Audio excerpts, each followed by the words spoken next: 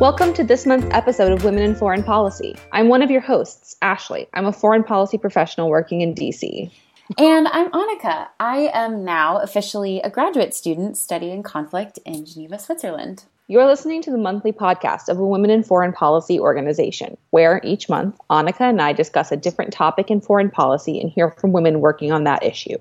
Last month, we had a feature-length interview with noted foreign policy author and feminist theorist Dr. Cynthia Enloe. If you haven't listened, definitely go back and enjoy that episode. I had such a great time talking to her. One of my favorite things we've ever done. It was brilliant. I am partial. So everyone, welcome to the October episode. This is a really timely one.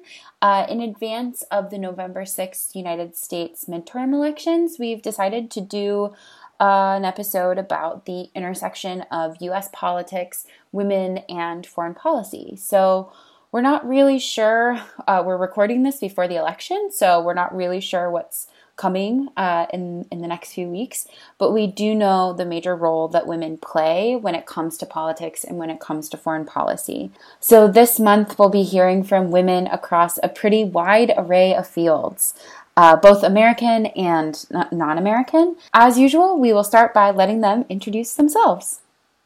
My name is Martha Conway. I'm the co-founder and UK director of the Center for Feminist Foreign Policy. And despite my American accent, I live in London, and our organization is based out of London. And we just opened a chapter in Germany. Hi, my name is Ruchika Tulshyan. I'm a journalist and the author of The Diversity Advantage: Fixing Gender Inequality in the Workplace. I'm originally Singaporean, but I currently live in Seattle, Washington, in the United States. In this episode, we will also hear from Lauren Baer. She is currently running for the U.S. House of Representatives in Florida's 18th Congressional District, but she was actually interviewed back in December of 2016. So we will let her explain her roles then with the Obama administration. So for the last 6 years, I've served as a member of the Obama administration. I spent about 5.5 years working as a member of the Secretary of State's policy planning staff, which is essentially the internal strategy and innovation unit for the Secretary of State. I worked first for Secretary Clinton and then for Secretary Kerry. And I have rounded out my tenure in the Obama administration by serving as the senior policy advisor to Samantha Power, our U.S. ambassador to the United Nations. And if Lauren is elected this November, she'll be the first openly gay woman elected to Congress in Florida.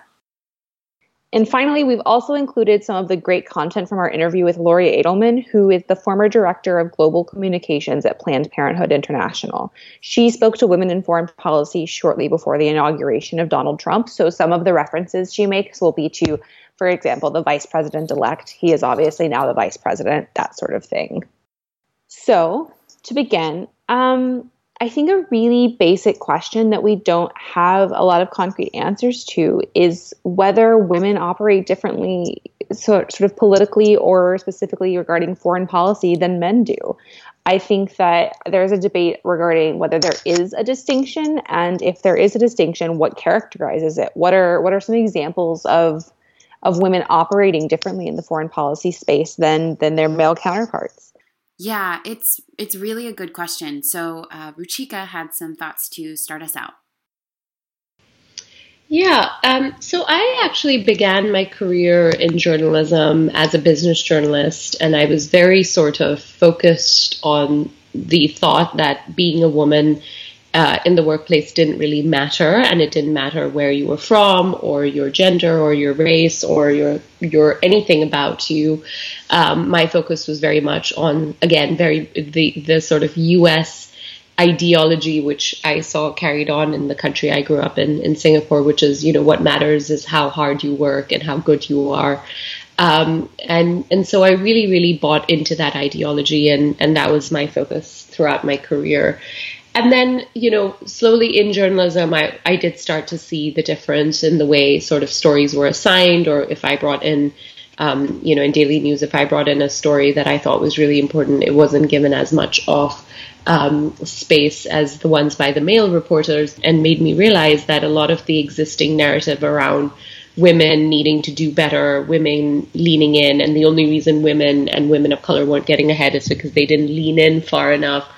It really got me thinking that my own experiences and the experiences of women around me really got me thinking that we need to examine that narrative more carefully. And the more research I did, the more people I spoke to, the more I realized that it wasn't that women weren't trying enough or trying hard enough. It was very much a sort of societal, the way that society was structured was focused on keeping women, and especially women of color, out of the top ranks, out of the decision making.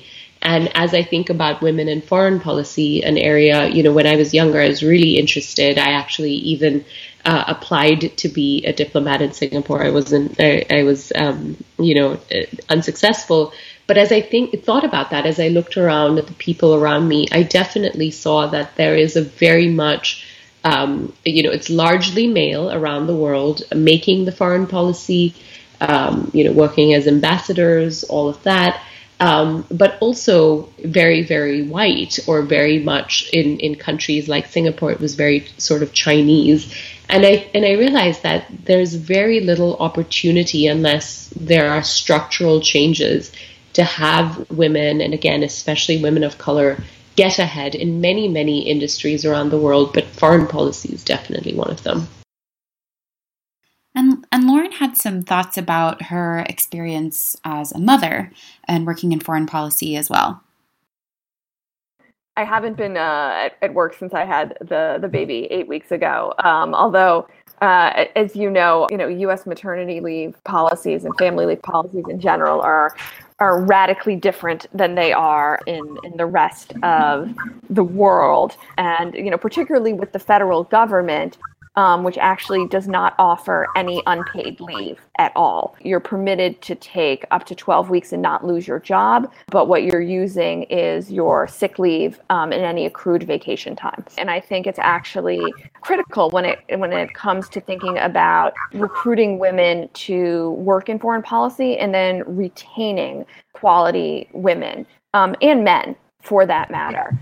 Any number of women leave foreign policy or leave government service on account of the family leave policies, or conversely, suffer real setbacks in their careers because of the sacrifices they have to make in order to take any time with young children. And Marissa Conway had some thoughts as well. I think when it comes down to policy making, I don't think women inherently have this naturally better ability to make more effective foreign policy or whatever. I feel like we all kind of participate in this very, patriarchal structure that shapes so much of how we participate in this world. And you really have to actively unlearn that. And everybody does. It's not just a gender thing. I will say, with most of the women I know who are in foreign policy, we all seriously struggle from imposter syndrome in a way that I've never seen my male colleagues experience. And again, I think it's just kind of the conditions that we're brought up in. I think women are still really raised to be quiet and complicit and nice and friendly and smile. And so when we do speak up and use our voice, it's just you start kind of falling back on this well, should I be doing this? Should I be saying this? Who am I to say this? Why am I the person? Who's taking me seriously? I don't know. I know I'm not the only one that has this kind of, broken record of really horrible negative thoughts about myself when I do kind of move more into my power, essentially. So I do see in that way women and men approach their jobs very differently. But I think when it comes down to doing the actual work, I think if you're competent, you're competent. People have different life experiences that lend to different opinions, and I feel like all of that is really important within foreign policy. And in general, it's a very elite kind of undemocratic field because not many foreign policy makers are elected. There's a lot of kind of behind the scenes backdoor diplomacy that we don't see, that we don't vote for these people to be there. Yeah, imposter syndrome is something that has come up before and will likely continue to come up on this podcast.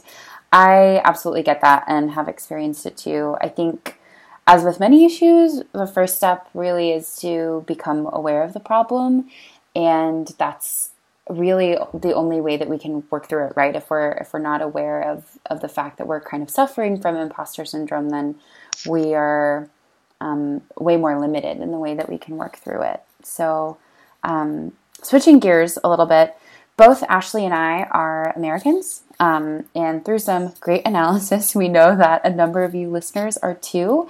So we thought that it would be important to just quickly touch on the idea of why the whole world watches U.S. elections when perhaps the same isn't true in reverse. So Marissa summed it up pretty well. I mean, it kind of speaks to the pervasiveness of American politics that even if I'm not actively trying to pay attention to it, it's still very much on my radar because it's always in the news. Obviously, it would be kind of the bullet points rather than perhaps the full summary of what's going on in the States, but the U.S. is never out of the news over here. And I can have an educated guess perhaps and say that's probably the case with the rest of Europe as well, just because we are a world power, a perhaps fading world power, but the American government has just an exponential impact on the rest of the world with what it does with its policies, the people involved in the administration, etc. And Ruchika, who is not American but does live in the U.S., had some great thoughts on the same topic.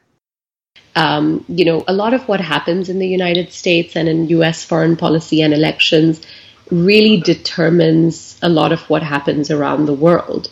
And I've seen that time and time again. And seeing the U.S., leading the charge on, in many ways, women's rights, even on opportunities for people from different backgrounds. Having Barack Obama as the president, I cannot emphasize to you how much those conversations, that reality sparked conversations even in Singapore. In Singapore, there's a Chinese majority. There were conversations, if the U.S. could elect a black president, are we in a place where we could have a non-Chinese prime minister, which hasn't been done to date. And so the whole world, I think, is very much influenced by certainly the power, certainly the impact that the U.S. has had on the entire world, foreign policy, on currency, on all matters. But I also think, and part of it is also that sort of there's been a very strong marketing machine behind the United States around the world. So, again, growing up overseas in Singapore, I really thought to myself, wow, the U.S. is a place where everyone's equal. It's very much how hard you work. It's not determined, your destiny is not determined by the color of your skin or your gender identity or any other identities. And that's a very, very pervasive narrative wherever you go around the world when people talk about the United States. And it's only when you actually come here that you see, that's different.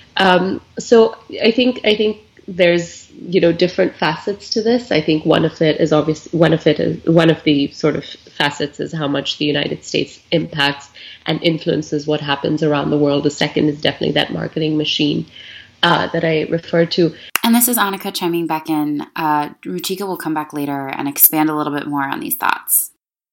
So you may be wondering, why should people with an interest in foreign policy pay attention to domestic electoral politics? Sometimes we treat these things like they live in two completely different worlds. And I think, first of all, that's a real fallacy on our part, because obviously all policy is affected by our elected policymakers and the people they put into power. And there's no separate foreign policy process from the domestic electoral process. I think there is sort of a symbiosis there. And so we asked the women we were talking to, why should people with an interest in foreign policy pay attention to domestic electoral politics? Why should they care?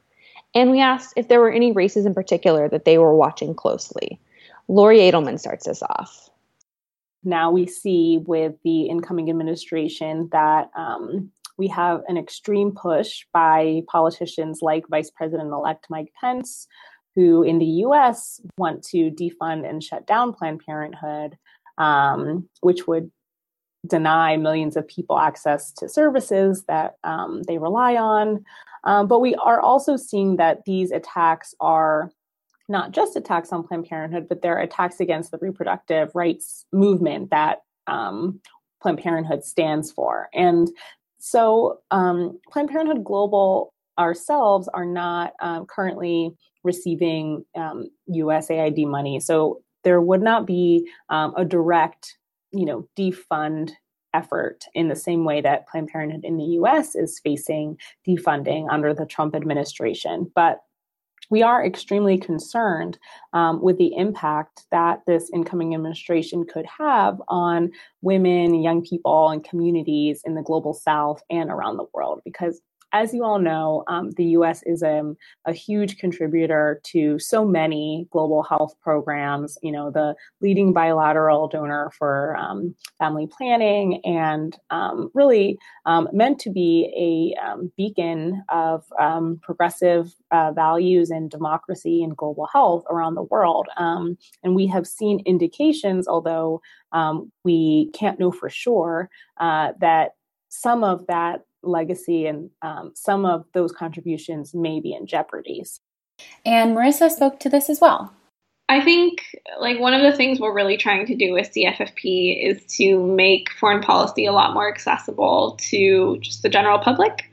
And I do think that there's just so much power in grassroots movements, and a lot of what we try to do is work really closely with NGOs, think tanks, politicians to convince them of the importance of feminist foreign policy. But that really can't be done without just, those people who go to protests and make sure, they angry tweet their senators when they say dumb things. It's really a very critical part of foreign policy making, even though it seems like maybe a detached thing. Finally, here are some thoughts from Ruchika on the same topic.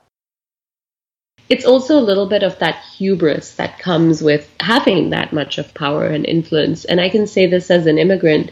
It's been quite difficult for me how much I heard people say, Americans who had the right to vote, saying to me, an immigrant who A, could not vote, and B, very much our destinies depend on who's in that office, and we're realizing much, much more every day.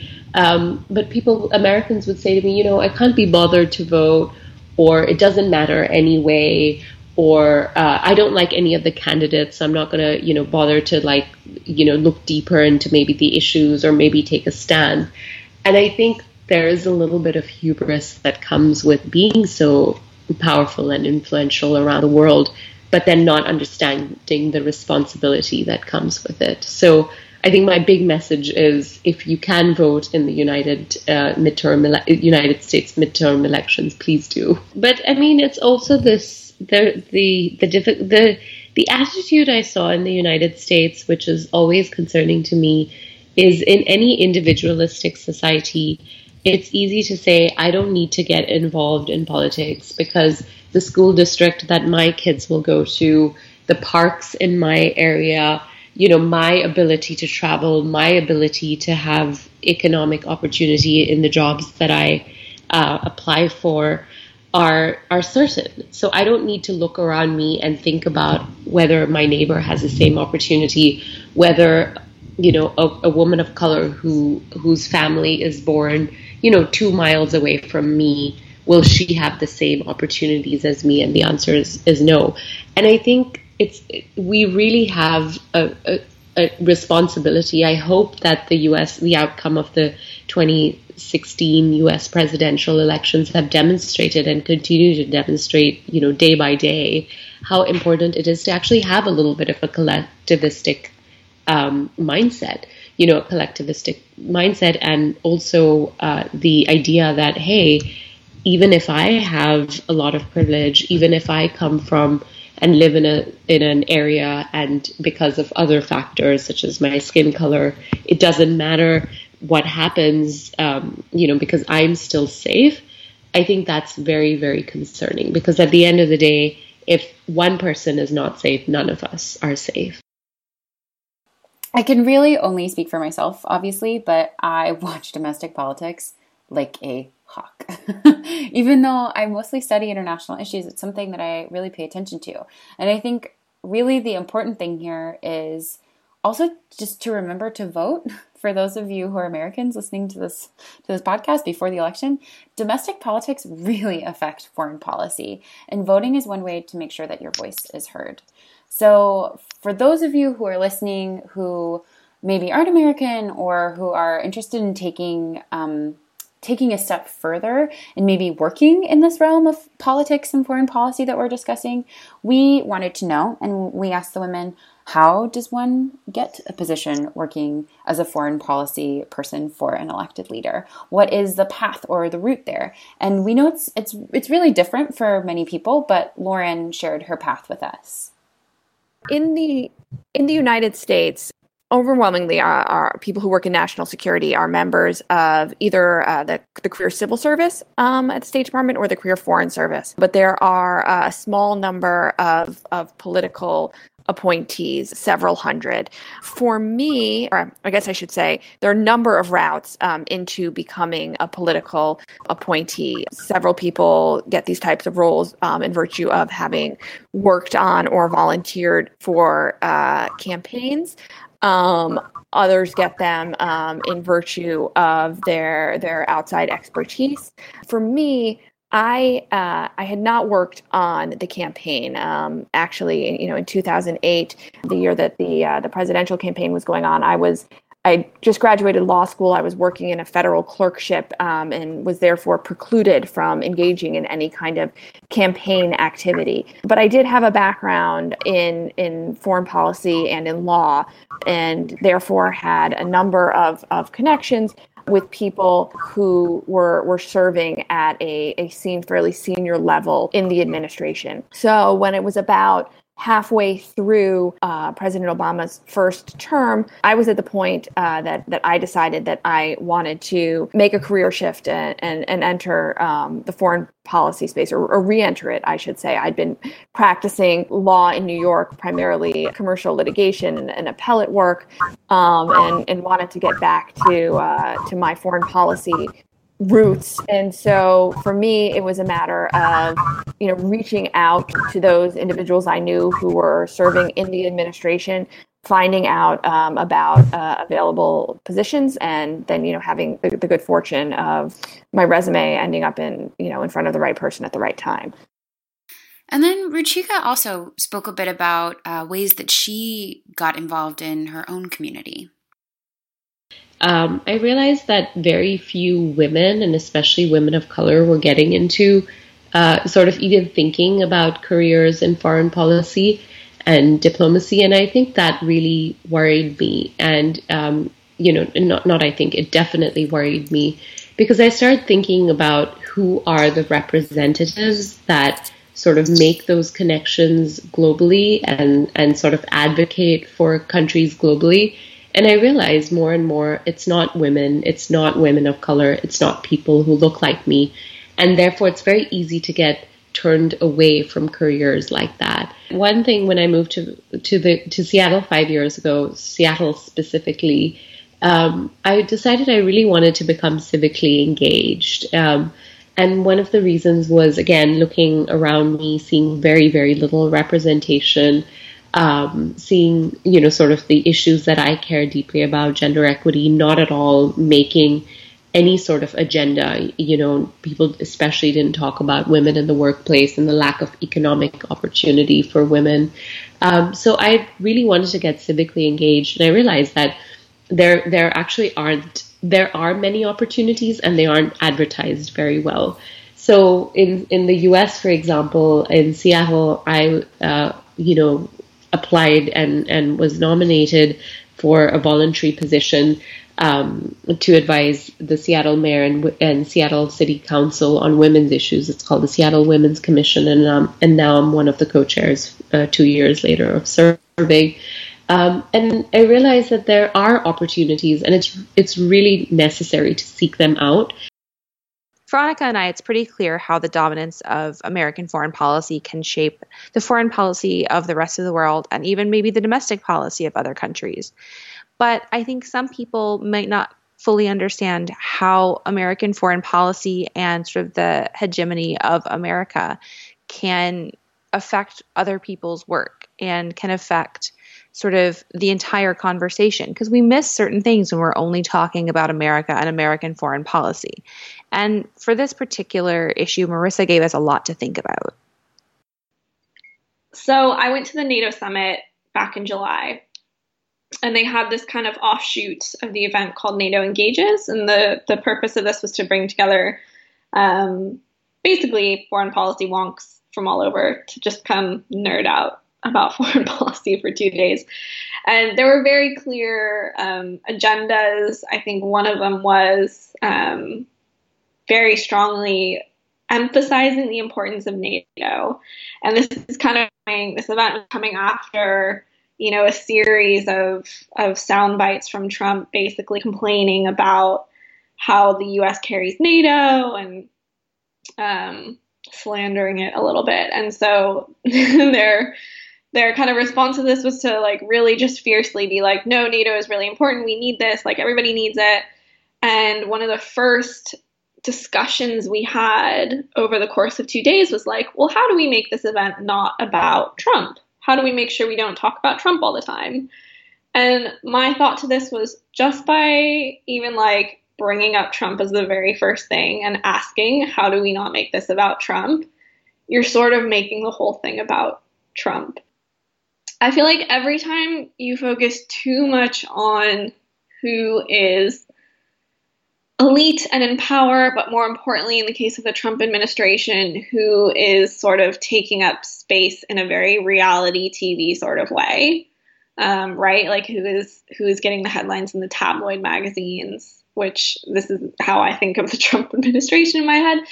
You detract from everything else that's going on. So you detract from these really important conversations, particularly with feminist foreign policy around marginalized communities that already aren't getting a lot of attention, already aren't being taken seriously. And then we're spending so much of our time focusing on how Trump said he was in love with Kim Jong-un, which is a really weird thing. But at the same time, it's almost like a show. I'm not convinced if he knows what he's doing or not. I don't know one way or the other. But it's this give him the razzle dazzle. And then we forget about what's actually important. We forget about the people that are actually affected by foreign policy. We get so caught up in a conversation about these two ridiculous world leaders that we forget about how, this is affecting, we're still dealing with the aftermath of the children being separated from their parents at the border. And for all of the people in North Korea who are suffering under a dictatorship that just gets kind of left out because the sensationalization of that one particular line is just so dramatic and it's all anybody wants to talk about. Similarly, we wondered and asked, is there any issue that you wish got more coverage in the U.S. foreign policy space than it currently does? I mean, my mind immediately goes actually towards domestic policy, because you really can't have a feminist foreign policy without a feminist domestic policy. And obviously, shots at a feminist foreign policy while Trump is in office is zero. But this is still kind of how I frame things in my mind. And I just feel like the ease at which we, as a culture, just kind of ignore Indigenous communities, that's particularly troubling. I think the way America treats immigrants and the kind of rhetoric around immigration, and particularly Mexican immigrants,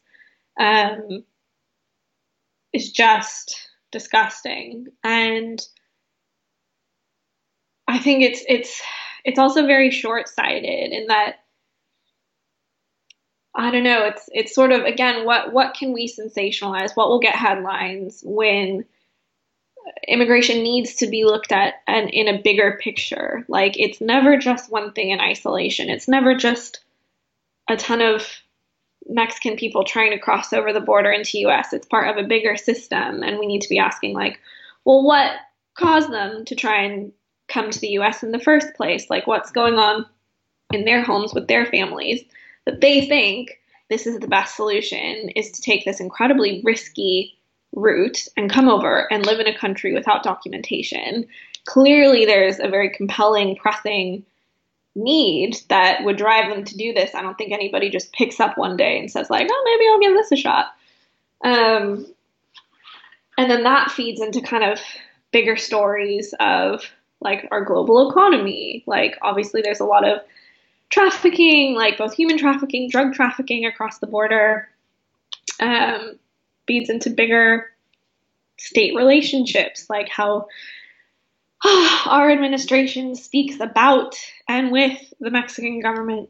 And so I guess if I were to try and narrow it down, I think my frustration is with the kind of disconnect and very short-sighted way that we approach very, very specific issues that are actually part of a broader whole.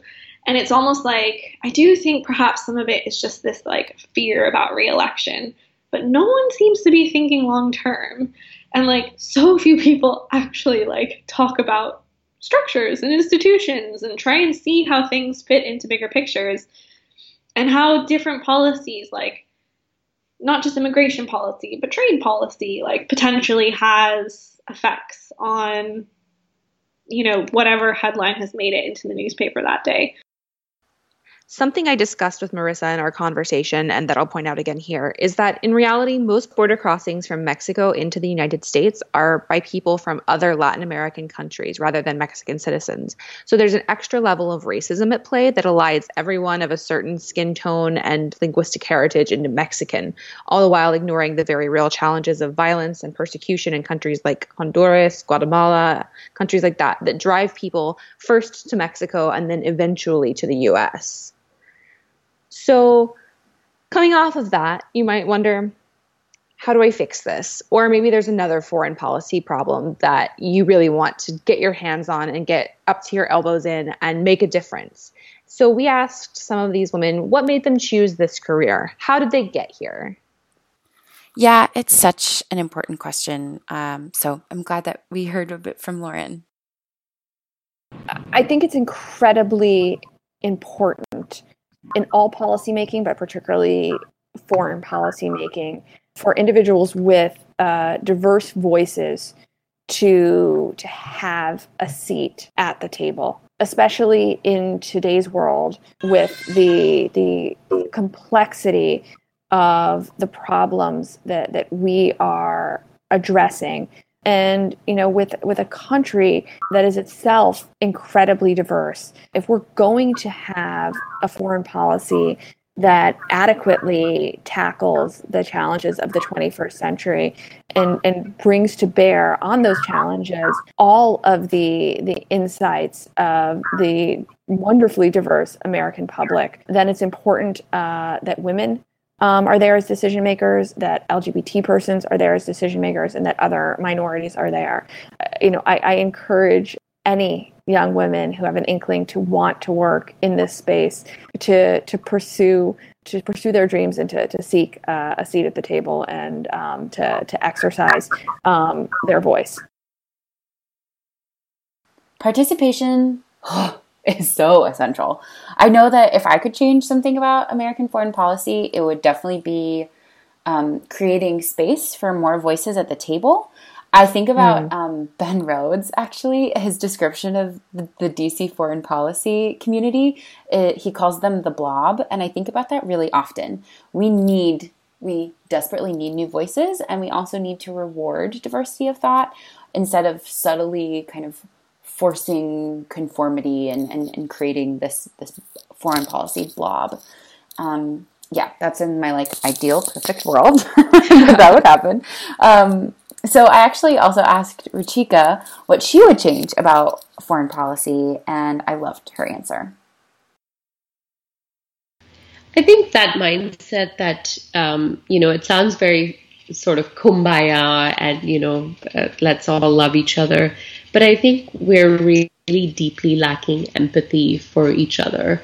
And I see this because I sort of dabble in some sort of global health work as it relates to diversity and inclusion. And I really see that we are, whether this always existed, I don't know, but the older I get, the more I see that there's a lack of sort of empathy and understanding that we're all connected in this world, right? So in the same way, somebody can not think of their neighbor in the United States and wonder, are they okay? Are they safe? Do they need something? So that we all have the equal amount of economic mobility and just safety in life. But I think we also have that attitude to other countries. And that's certainly true in the United States. And I see that more and more of the world is becoming isolationist and more focused inward. There's obviously a very strong nationalist sentiment, even rearing its head all over Europe. And it's very concerning.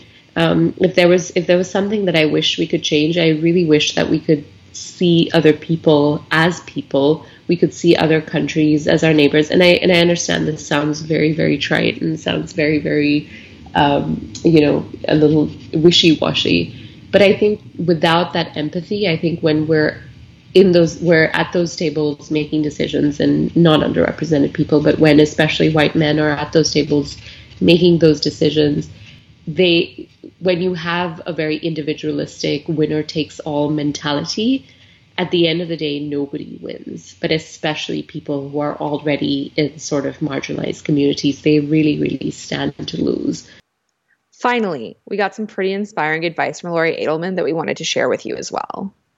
I think the kindest compliment I've ever received in a professional setting to this day has been that I have good instincts. And I think so many young women especially are encouraged when they enter the workforce to put their instincts aside in order to kind of learn the way of the world and get their bearings. And I think it is really important to take lessons from those around you and learn the ropes. But it's also really important to keep that instinct that you have and trust yourself. And I think especially when it comes to communications and global health, there has to be a voice of authenticity that shines through all of the NGO jargon and all of the things that can come up when you're working in global health.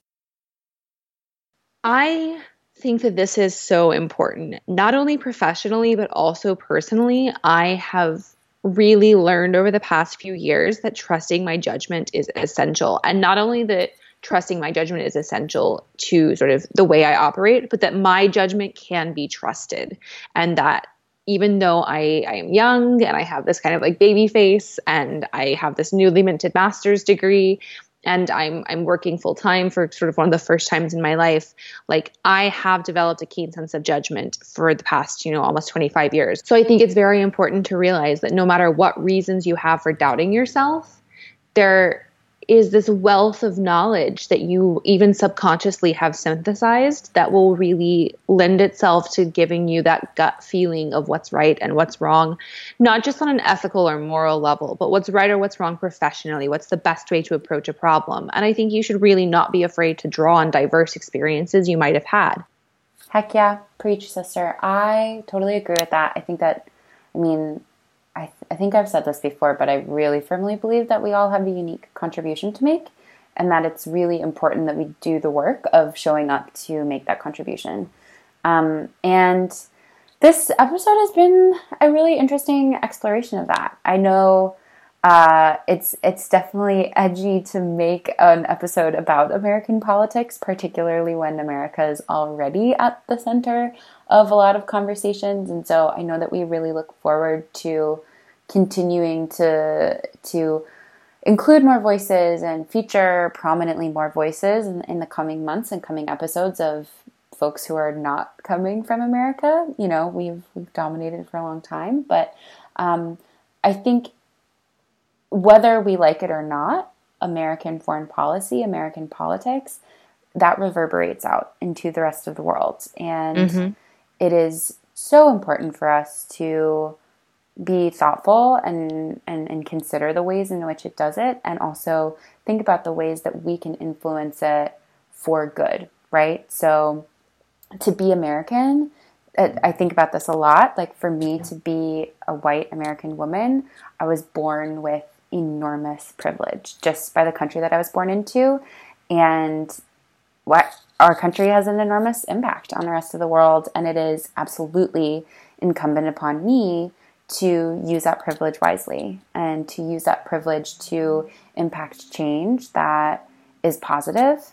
And like I said this before, but the most immediate way that I can think to do that in the next 2 weeks is to vote. And so that's very well said. Yeah. I hope that those of you who are listening who are registered or who are American are definitely going to get out there and vote, and that this episode has provided some inspiration to you for the places where we might feel intimidated, the places where we might feel like the foreign policy community, particularly in DC, is a blob, that you feel inspired to really get in there and make the meaningful contribution that you can make. Yeah, I think that's a great send-off, and I think that really encapsulates what we wanted to do with this episode, because it can be sort of a tricky tightrope to walk, to say, like, we're trying not to be U.S.-centric, but at the same time, these are really crucial elections, not just domestically, but they have massive foreign policy implications, as we've seen.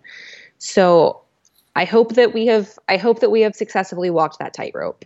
Yeah, but just in case we didn't, we want this to be a conversation. So come talk to us on the internet.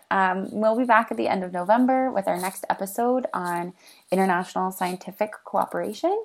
But in the meantime, we're on Twitter at WomenInFP. Also, we're on Instagram, and we're doing videos every weekend over the next few months where each Women in Foreign Policy team member is introducing themselves. So definitely check that out.